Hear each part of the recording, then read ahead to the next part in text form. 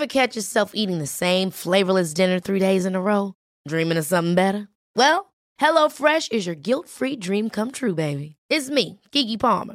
Let's wake up those taste buds with hot, juicy pecan-crusted chicken or garlic butter shrimp scampi. Hello Fresh. Stop dreaming of all the delicious possibilities and dig in at HelloFresh.com. Let's get this dinner party started. Hey, Dave. Yeah, Randy. Since we founded Bombas, we've always said our socks, underwear, and T-shirts are super soft. Any new ideas? Maybe sublimely soft. Or disgustingly cozy. Wait, what? I got it. Bombas. Absurdly comfortable essentials for yourself and for those facing homelessness. Because one purchased equals one donated. Wow, did we just write an ad?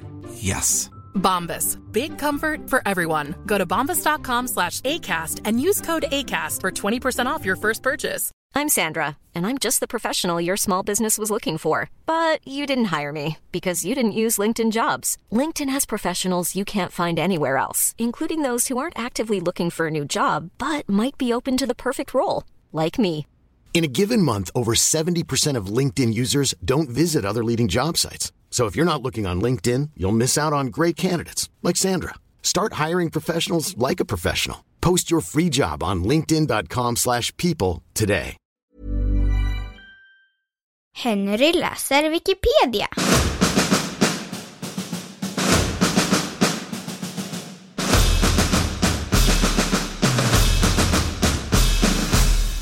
Polismordet i Nyköping 2007.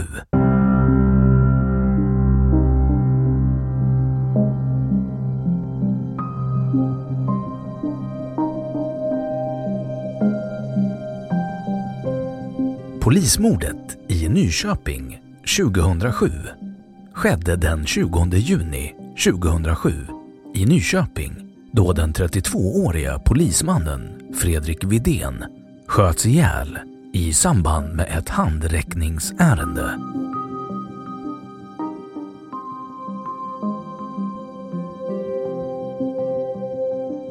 Händelsen.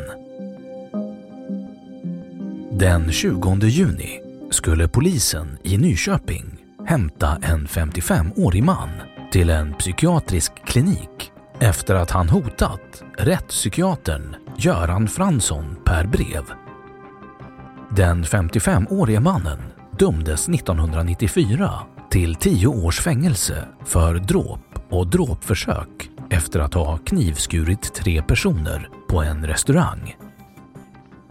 55-åringen skulle hämtas från en fastighet på Östra Kyrkogatan i centrala Nyköping. Uppdraget bedömdes som riskfyllt och därför deltog 10 polismän, däribland polismän från Strängnäs.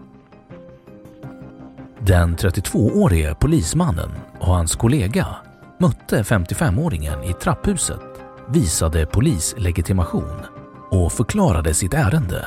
Men 55-åringen tog sig dock förbi de 2 polismännen och försvann ner i källaren.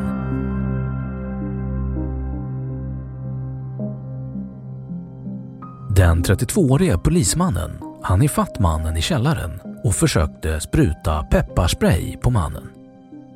Av misstag träffades istället kollegan av sprayen och denne blev förblindad.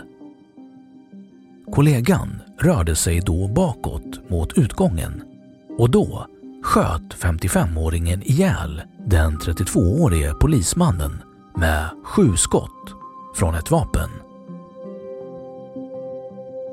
Utanför fastigheten stod en 27-årig polisman från Strängnäs som fick se 55-åringen komma ut ur fastigheten. När polismannen följde efter 55-åringen vände sig denna om och sköt 3 skott mot honom. Ett av skotten nuddade hans huvud och ett annat gick igenom hans arm. En kvinna i närheten skadades av en rikoschett. Den 27-årige polismannen besvarade elden med sitt tjänstevapen, men missade. Med hjälp av flera polismän kunde 55-åringen dock gripas. Förundersökningen visade att flera misstag begåtts av polisen i samband med händelsen. Polisen tog inte hjälp av pikéenheten eller nationella insatsstyrkan trots att man visste att 55-åringen var en av landets farligaste personer. Den 32-årige polismannen använde pepparsprayen så att kollegan fick den i ögonen. Nyköpingspolisen hade fått hjälp av poliser från Strängnäs, men dessa kände inte sina kollegor till utseendet. När 55-åringen kom ut ur fastigheten trodde den 27-årige polismannen att det var hans 32-årige kollega från Nyköping och ingrep därför inte tillräckligt snabbt. Om inte 55-åringen skjutit slut på sin ammunition kunde även 27-åringen ha dödats. Vid gripandet använde poliserna en stor mängd pepparspray mot mannen, men händelserna visade att mannen tillhör en liten grupp människor som inte reagerar på sprayen.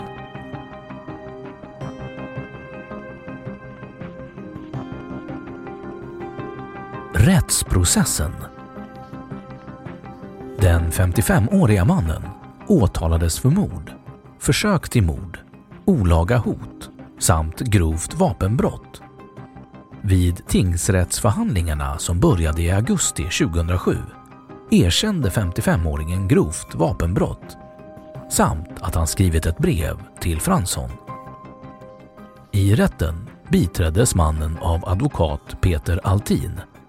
Han menade att det inte fanns något hot i brevet.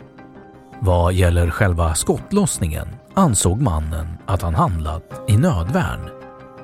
Mannen förklarade vidare att han inte uppfattat att de poliser som skulle gripa honom presenterat sig som poliser eller att det rörde sig om polishandräckning. Han uppfattade situationen som att 2 okända män överföll honom. Det ledde till en paniksituation där han använde sitt vapen, varav 7 skott träffade den 32-årige polismannen.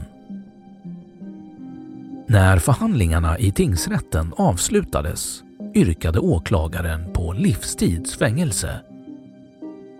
Den 11 december 2007 dömde Nyköpings tingsrätt mannen till livstidsfängelse. Tingsrätten bedömde att mannen inte led av någon allvarlig psykisk störning. I slutet av december 2007 överklagade 55-åringen livstidsdomen till Svea hovrätt, men i mars 2008 fastställde hovrätten livstidsdomen.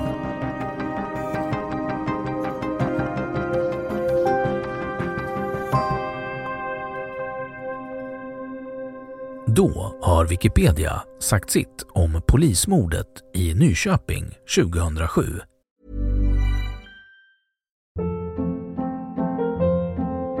Hold up. What was that? Boring. No flavor. That was as bad as those leftovers you ate all week. Keke Palmer here, and it's time to say hello to something fresh and guilt-free. Hello Fresh. Jazz up dinner with pecan-crusted chicken or garlic butter shrimp scampi. Now that's music to my mouth. Hello Fresh. Let's get this dinner party started. Discover all the delicious possibilities at hellofresh.com.